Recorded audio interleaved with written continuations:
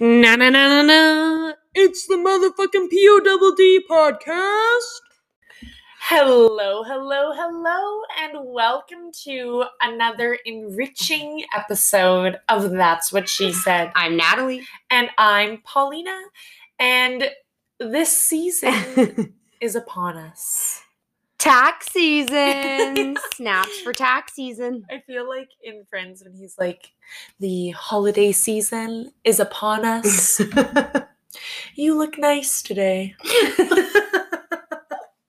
When Ross is hitting on Rachel at Thanksgiving. Oh my god, yeah.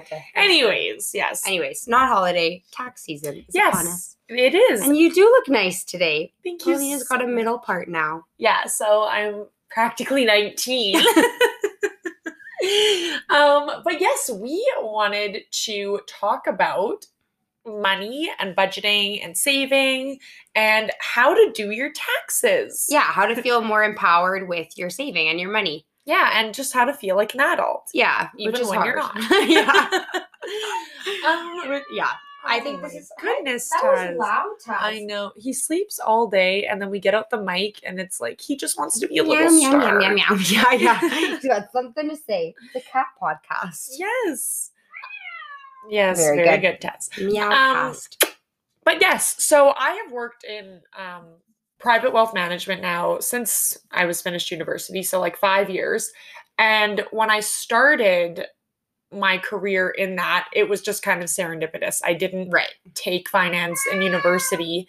And in fact, I took marketing. So I knew nothing about personal finances or had like a very limited understanding of personal finance before I started working. Obviously, having been in the industry for many years now, I have a better grasp of just even like, we're not even talking about advanced stuff here, but basic kind of either investing or saving strategies that for me is now common knowledge, but that most people or lots of other people are not exposed to. Yeah. Unless you go out and do extra research. Well, and I feel like for some reason, as when you're growing up and when you live with your parents, it's like, my parents never talked about money that much. It's always a thing that parents kind of want to keep like out of the kid. Like kids don't need to worry about this. Like this is kind of a parent thing. But then because of that, you just don't really know that much about it and about how to save and what accounts to save in and whatever. Do you know what I mean? Totally. And I also think parents don't know. Yeah, that's probably true. But yeah, like even like if we look at an account like a tax-free savings account or a TFSA, that's a relatively new concept. Right. Like I think 2011 was the first year for a tax-free savings account that anybody could even have one. So these aren't like decades old. Yeah. This is like relatively new information that if your parent is a nurse or a teacher or literally anything where their direct job doesn't revolve around finance or money, then they would have to go out and do that research on their own, which of course is very possible. And lots of people do. Lots of people do, but also lots of people don't. Yes. Yeah. Yeah. And I mean, who can blame them? Like when I talk to a lot of my friends, they always beat themselves up and they're like, oh, I feel like I should know this, or I feel like I should know what an RRSP is or what life insurance is or whatever. And it's like, okay, but I don't know anything about your job. So or people go around and like, oh yeah, I'm so bad at this. I should know this. And you kind of act all embarrassed, but really you're just like, what? Yeah. And really it's like, honestly, I don't know where you were expecting to learn that. Like, unless you look it up on your own. And it is complex. It's not something that you can just take an afternoon, Google, and walk out with a plethora of knowledge that you can now walk through life with. Hey, like, Alexa, what is and a savings plan? And like it's part of the reason it's so hard is because it's hard to keep up with. Like every year, the tax-free savings account limit changes, RRSP limits change, tax credits and deductions change, tax brackets change. It's just like it really is very difficult to keep up with unless it's your full-time job. Yeah. So we are going to go over just a few things on budgeting, how to file your taxes, because anybody who's listening to this podcast, it's probably very easy for you to file your own taxes. Yeah. Even though that sounds very daunting. So we'll go through that, and we'll go through a couple of tax credits and deductions that most of you, if not all, will be able to utilize. We'll look at the work from home tax credit that's new this year because of COVID. And yeah, it's so funny. Nat and I were talking before this, and I was like, oh, have you filed your taxes yet for this year? She said, no. And didn't you just file your like 2017 taxes like last week? Last year in maybe like April or May, I filed my 2019. And then I realized I hadn't done my 2018 ones. I had to go back and do those too. And guys, which, if you don't know, you're not going to get in that big of trouble for, because I don't make that much money. But if I'm a big corporation, I didn't file my taxes, they would be a little upset. Right. But still, you should file your taxes. You should definitely file your taxes, because they only care if you owe money. Yes. And most people, young people, don't owe money. In fact, you'll get money back. So I file my taxes on like the first day. I know, I should do that because I'm looking forward to literally thousands of dollars that I will receive via my CRA direct deposit on March 15th. So, anyways. Very good. Lots of people have asked me about, guys, I'm just going to jump on real quick and talk about budgeting. Just kidding. Like a little influencership. But people always ask me about budgeting and how much they should be saving, where they should be saving, where they should allocate their money to. In fact, my sister today just texted me. She's living in Texas and was like, what's the percentage again to be house broke? And I was like, what the hell is house broke? Like, what does that mean? What does that mean? You like spend way too much money on rent or on your mortgage? Yeah. So then I had to like think about it for minutes. I'm like, oh, you mean house poor? And that's just like a slang term that people use when your mortgage payments are exceeding your income or what it should be. Oh, gotcha. So you may own this like beautiful home, but you have no money to literally do anything else. Right. Yeah. Or like you own this beautiful home, but you eat ramen. Yeah. For 80 years. Not out of choice. But so growing up, one of my favorite shows was, and then saying this now, I'm like, maybe I was always destined to work in like, guys, one of my favorite shows was Princess, and it's done by Gail Voss Oxlade, who is, you'd recognize her if you Google her, but she's like a larger lady, and she had the shows Till Death Do Us Part, Money Moron, and Princess, and they were all on the Slice network. I have never heard of Princess. Okay, I've heard of Till Death Do Us Part. Yeah, okay, so they were on Slice or Lifetime. I can't remember which network, but they're so good. And basically, it runs down. So Till Death Do Us Part is like older people, or I say older, but now they're like our age. Yeah. It's like older people. More mature people. Yeah, who are like married and struggle financially. Okay. And so that's boring. Right. And then Princess focused on young people in their late teens, early 20s, like 18 to 25, who just spent like copious amounts of money on crap. Like whose literally money? Their own? Their own. They would borrow from like partners or like friends or family. Okay. Or like cash money loan places. My God. It's really good. Why is it called Princess? Because they're spoiled. Like they're princesses? Okay. Yes. But there's guys on it too. But yeah, like the episodes are half an hour and they're so good. And it's a Canadian show. I'll watch it tonight. Right. It's a Canadian show. They're all on YouTube, I think. Like you can find them really easily. Take a break from the challenge and watch Princess. Yes. But yeah, it's Canadian. All the currency is in Canadian, which is nice. You don't have to worry about like thinking it's US and then like converting it. So the premise of that show is, and what Gail recommends your budget be broken down is this. And this is kind of what I loosely follow. Okay. So no more than 35% of your after-tax monthly income should be spent on housing. I've definitely heard that before. Yeah, that's a pretty general rule. So includes, like a third of your monthly income should go towards rent. max. Right. Yeah, and that includes rent. Or not shit. Yeah, max. A mortgage, housing upgrades, like that's Okay. all in that one category. Oh, okay. Yeah, Good to know. utilities, everything. Like Okay. any expense to do with your house. So that's not to say that like your exact rent payment should be 35%. Right. Because then you have all of these Your extra other expenses. expenses. Yeah. 15% on transportation. So that Okay. includes gas, a car payment, Insurance. yes, all Okay. of those. 10% into savings, so long-term savings or an emergency fund. Okay. 15% on debt, so that would be credit card debt. Okay. Or consumer Right. debt, not like a mortgage payment. Again, Okay. that would be. What about like someone's student loans? Would that be considered that type of debt? Yes. Okay. And then 25% on life. So that's 25% is basically every other expense that you have, aka clothes and shoes. But also groceries, like any lifestyle expenses. Okay. So it's my lifestyle to eat. So I'll say that one more time, but also if you just Google Gail Valzoxalade budget pie chart, this comes up. It's called Life Pie. That's not what it's called. Not Life. It says Life Pie at the top. That's not an official name. So one more time. 35% housing. That's not what it's called. Natalie.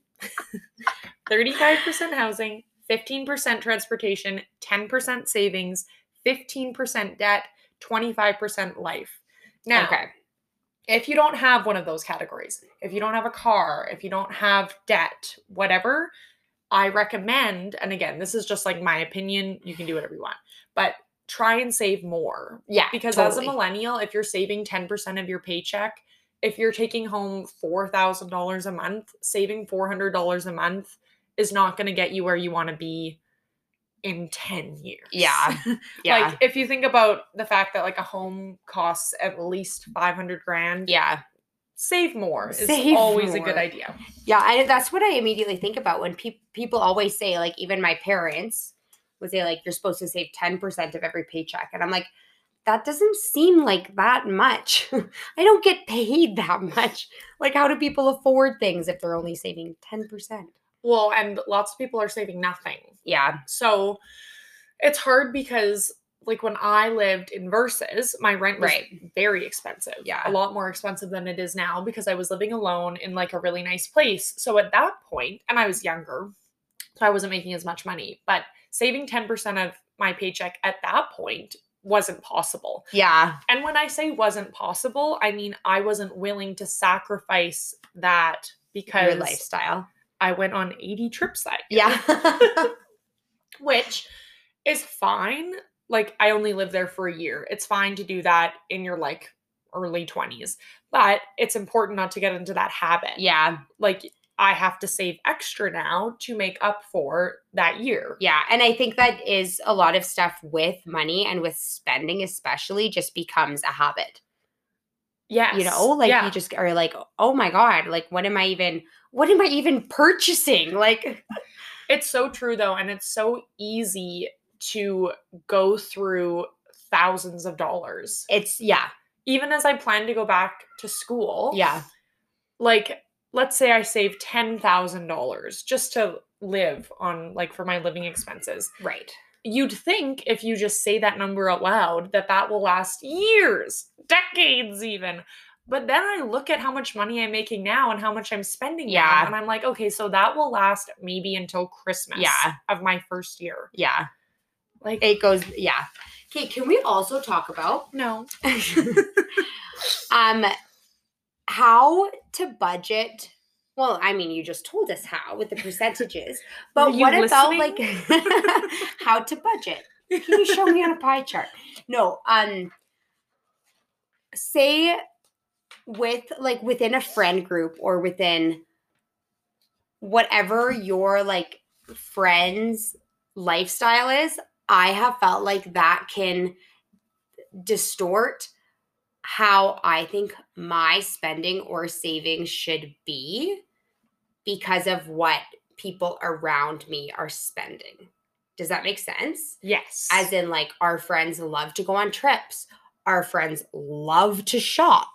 our friends love to go out for dinner. And I'm like, okay, that must be normal. Like if everyone else can do that, I can do that. But then it's like, where's my paycheck gone? It's gone. No, but do you know what I mean? Like, yes. Or I have friends that get like Botox or lip fillers or get their hair dyed every 6 weeks. And I'm like, Nat, this feels like how? a personal attack. No, but I like have lots of friends that do those kind of things, or like how expensive it is to get your hair dyed. And I'm just like, how do people afford this? Well, the answer is they probably have really good jobs. Or, well, and that is a good point. I think that in our late 20s, early 30s, income discrepancy is going to become more obvious. That's true. Like in our early 20s, most people make the same amount of money. Like everybody's starting salary is give or take the same. Yeah.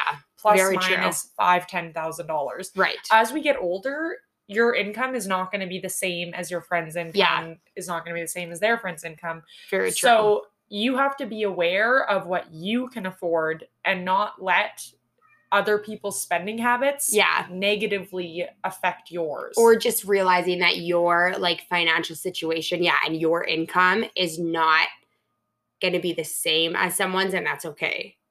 Well, yeah, it's not okay. You're not going to be friends for wow. No, just kidding. But yeah, I mean, I know a few people that went back to school in their late 20s, early 30s because they realized the income potential with their job, and all of their friends were making more money, and they wanted to live that same lifestyle. So if you're asking if like societal pressure and peer pressure around finances is real, the answer is yes. But I don't think I'm even asking that. Like I'm talking about even like say when we were like in school, or when like I know give or take how much someone makes, and like it's like pretty similar, and I'm still like, I still don't get, or they have the same job as me, and I'm like, what? Oh, well, I mean, you're just like, you have to be aware that like not to adopt other people's habits. Right, because even if you have the same job, people's life circumstances are completely different. Very true. Maybe they have a spouse that's supporting them, parents that are supporting them, cheaper rent. Maybe they're putting all of their purchases on a credit card. Like you just don't know what somebody's complete financial picture is. I guess it's less of a question and more just like be aware that you're not like subconsciously adopting someone else's spending habits. Right. Yes, like make sure that what you're spending your money on is what you want to spend your money on. And what you can afford. Right. And I think it's important, there was a point of time when I would spend a lot of money. Like in university, I made a lot of money. Like I worked at Earl's a lot. True. I was basically working like full time. Yeah. My expenses were so low because my parents were helping me out with school. And I had a lot of disposable income for a 20-year-old girl. True.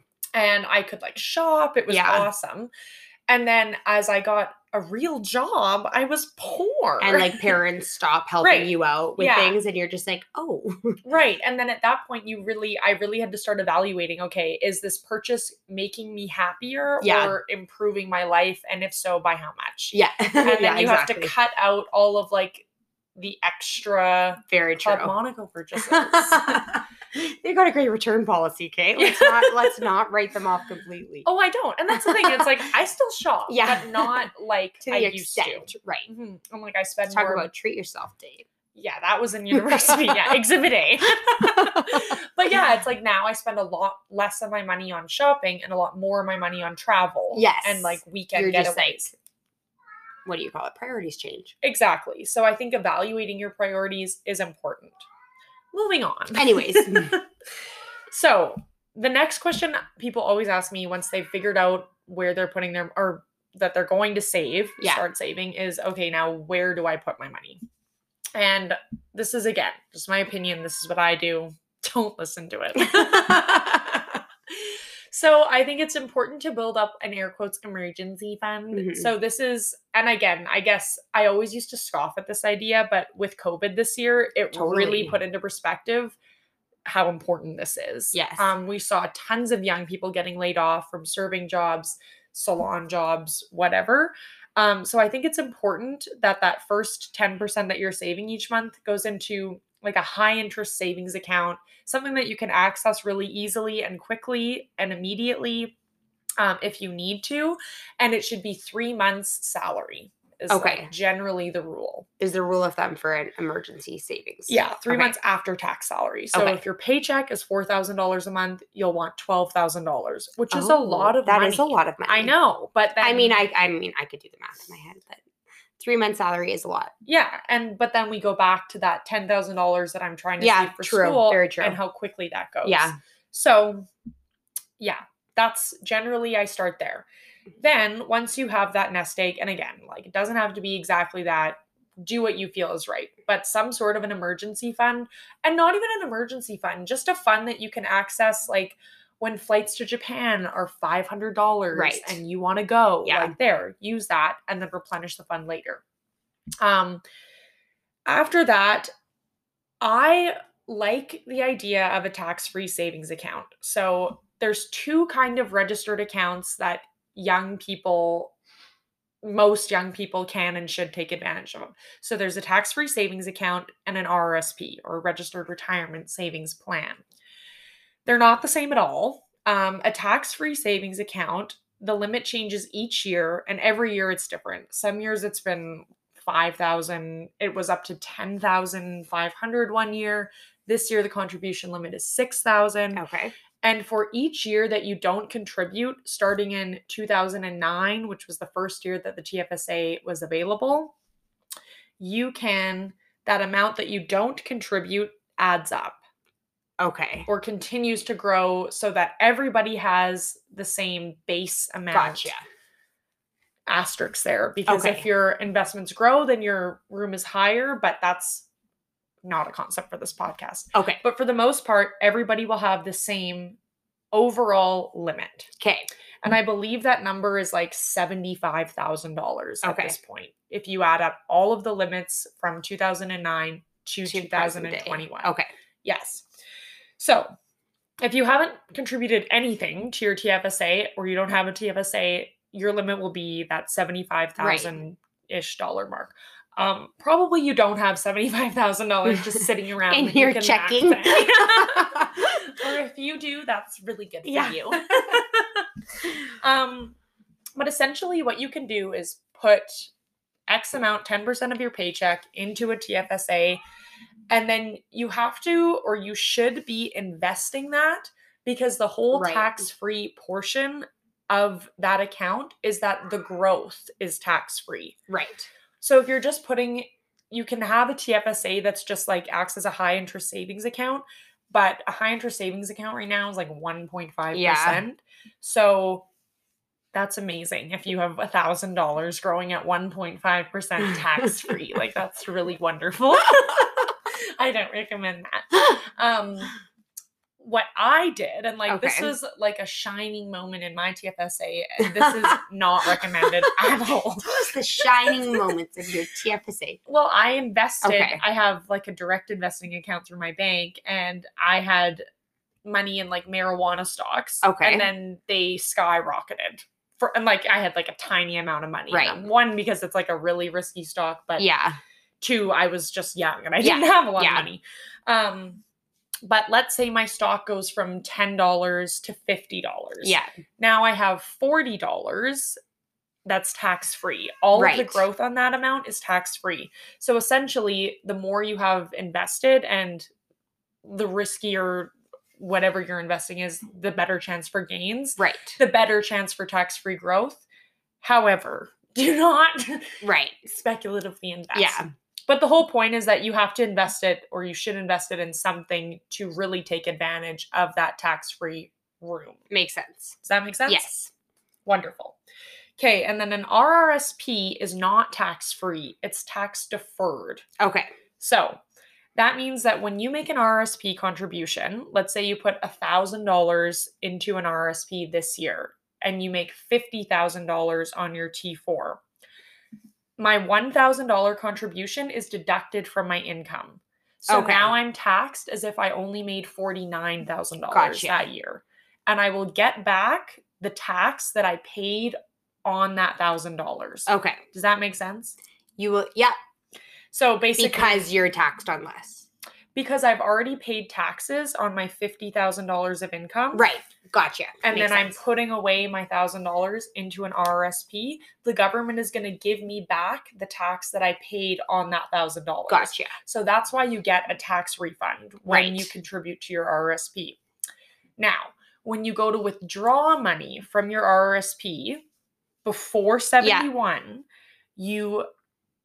people always think that their RRSP is really locked in. Like they're like, oh, I don't want to put money into my RRSP. Like I can never access it. I have to save it till like I'm literally 71. That's not true. You can always take it out, but you're subject to withholding tax. So depending on the amount that you take out, You're it's taxed either on that. Yes, the tax is withheld. Okay. Because the government's already given back that tax that you paid, so they basically just take it back. Okay. So if you take out $5,000, I think the withholding tax is 10%. Okay. It's either 10, 15, or 20%, depending on the amount that you take out. But I think in Canada, RRSPs can be good for like a first-time home buyer because they have an exception. So if you're taking it out to purchase your first home or put it towards your down payment, then it's not taxed, right? That's right. So there's two. Wow. That's very good. There's two benefits. Okay. For like a younger person. Yes. So there's the first time home buyers plan and the lifelong learners plan. Oh. And they just changed the first time home buyers. It used to be 25,000, but I think this year it's 35,000. Very good, because everyone's paying more for their homes. Checking. Well, actually though, like they have to keep it up with inflation. Yeah. But that's true. So just while I look up, so now it's 35,000. Very good. So as of 2021, I believe, you can take out $35,000 from your RRSP, and there is no withholding tax on that if you are buying a home for the first time. Right. So if you've already bought a home and used this, you can't do it again later. Yeah. And then an important note here is that you have to put back that full value in, I believe it's 15 years. So you have 15 years to put that $35,000 back into your RSP. Yes. And if you don't, then you are taxed. Yes. Okay. And then the lifelong learners plan works in a similar fashion. I can't remember what the balance is there. So $20,000, same thing. You can take it out, use the money to pay for furthering your education. It has to be used for going back to school, essentially. And then you also have to repay that $20,000 at some point over a long time period. I believe it's 15 years also. Okay. So, very good. Yeah, people hate on RSPs because of all those things, but if you're making more than $50,000, it can be a good idea. It can be a really good way to offset some of your income tax that's payable, and a good way to build a larger nest egg earlier in life. Right. Yeah. Very good. Wonderful. Okay, now we're going to jump into taxes. Okay, so people hate taxes. Yeah, don't fall asleep, everybody. Okay, well, we're not actually going to go over them in depth. But I, again, love them. Guys, if you haven't filed your taxes, you're probably just sitting on free money. And by free, I mean corporate green government money. Whenever I think about taxes, I think about like our mom trying to teach us how to do our own taxes. Like she would always do them by hand, and like us all sitting around the table with our little taxes in front of us, and she's like running around, and we're like, "What do I do here?" And she's like running around the table trying to help us all. Okay, that very good job, Chris. Is grim. Guys, that was last year. Promise it's easier than that. It is easier than that. I don't know why she does them by hand. But she still does? This was like not that long ago. This was like 3 years ago, maybe. I don't think she does anymore. I think she uses like TurboTax or something, but isn't that crazy? Yes. Okay, and people love TurboTax. I'm sure it's great. I've never used it. I use SimpleTax, which is now, I think, like Wealth SimpleTax. They changed it this year, but it's so easy. You literally type in, they prompt you. You don't have to upload anything. You don't have to scan anything. You enter in all of your personal information, type in the boxes from your T4s and T5s, which are clearly labeled, it's very easy. Like there's a place for everything. If you're a server, there's a place where you can claim your tips, as I'm sure people do. You can claim like capital gains and losses, which probably don't apply to most of us, but you could if you know what that is and you have them. Tuition amounts, RSP deductions. There's a climate action incentive. Like it's very current and it's very easy to use. I think the process took me like 20 minutes and it'll immediately tell you exactly how much money you're getting back. It's great. And then it'll optimize it for you. Like it'll be like, you should do this or that or whatever to get more money back. And I'm like, you know what? I will. I think I will. And yeah, if you're wondering, unfortunately it's April. So the RSP limit time frame is done. Like you could contribute for this tax season. Right. Yeah. So if you were to make a contribution now, it would be for next tax season because that cutoff is March 1st. Gotcha. The first 60 days of the year. So that's something to know. Like that's why a lot of people make contributions in January, February, because then they can apply them to the taxes that they will be filing that March or April. Gotcha. But again, doesn't matter when you make the contribution, you'll eventually get the refund. So yeah, I recommend Simple Tax. It's very easy. Use code SIMPLE. Just kidding. There is no code because it is free. And then, guys, I'm sure I'm a big news watcher, as Natalie knows. You are a big news watcher. News, shout out. But they started talking about the work from home tax credit. And I was like, ugh, I have to claim this. Yes. Like, I'm so excited for this. And basically, it's so easy, guys. If you worked from home for a period of 4 weeks this year or more, 4 or more weeks this year, which is literally everyone. Yeah. You can claim up to $2 a day for like the remainder of 2020. I think it's something 200 some work days or whatever, but it's basically from like March 12th, the day of the shutdown, right, to December 31st. You can claim $2 up to a maximum of $400, I think. So 200 days, I guess, is what it would be. And it's like a $400 tax credit for everyone. Yeah, that's awesome. Yes, I know. So make sure you claim that if you're eligible. Very good. And you don't need to submit any paperwork or anything for that. And it's in Simple Tax. You just Google like work from home credit. And it's right there. Snaps for work from home credit. So what are some other fun tax credits? Wow, fun. Okay, my knowledge of tax credits is limited because I only know the ones that affect me. Yeah, that's true. Okay, wait, there's tax credits and then there's tax deductions. Okay, so this is a little bit more complicated, and even I sometimes mix them up. But tax deductions reduce the amount of taxable income that you need to pay for. So basically that's saying, like, that would be like the RRSP. Right. So if you put $1,000 into your RRSP and you make $50,000, it's like you make $49,000. Is that like charitable donations too? Is that tax deductible? No, those are the credits? Charitable donation tax credit. Gotcha. Yes. But that's that. I don't know the specific rules on that off the top of my head because they're a little bit complicated.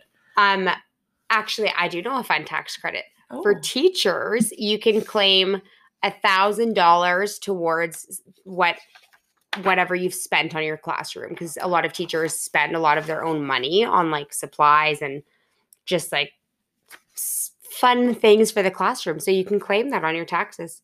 That's actually very good. Yeah. I didn't know that. Yeah. So how do you do that? Like, do you know what that's called? Like what the tax credit is called? I don't know what it's called, but I'm sure I could find out. Very good. And then, yeah, tax credits too are ones that everybody's eligible for, or not everybody's eligible for, but it doesn't matter. Your income doesn't affect the tax credit.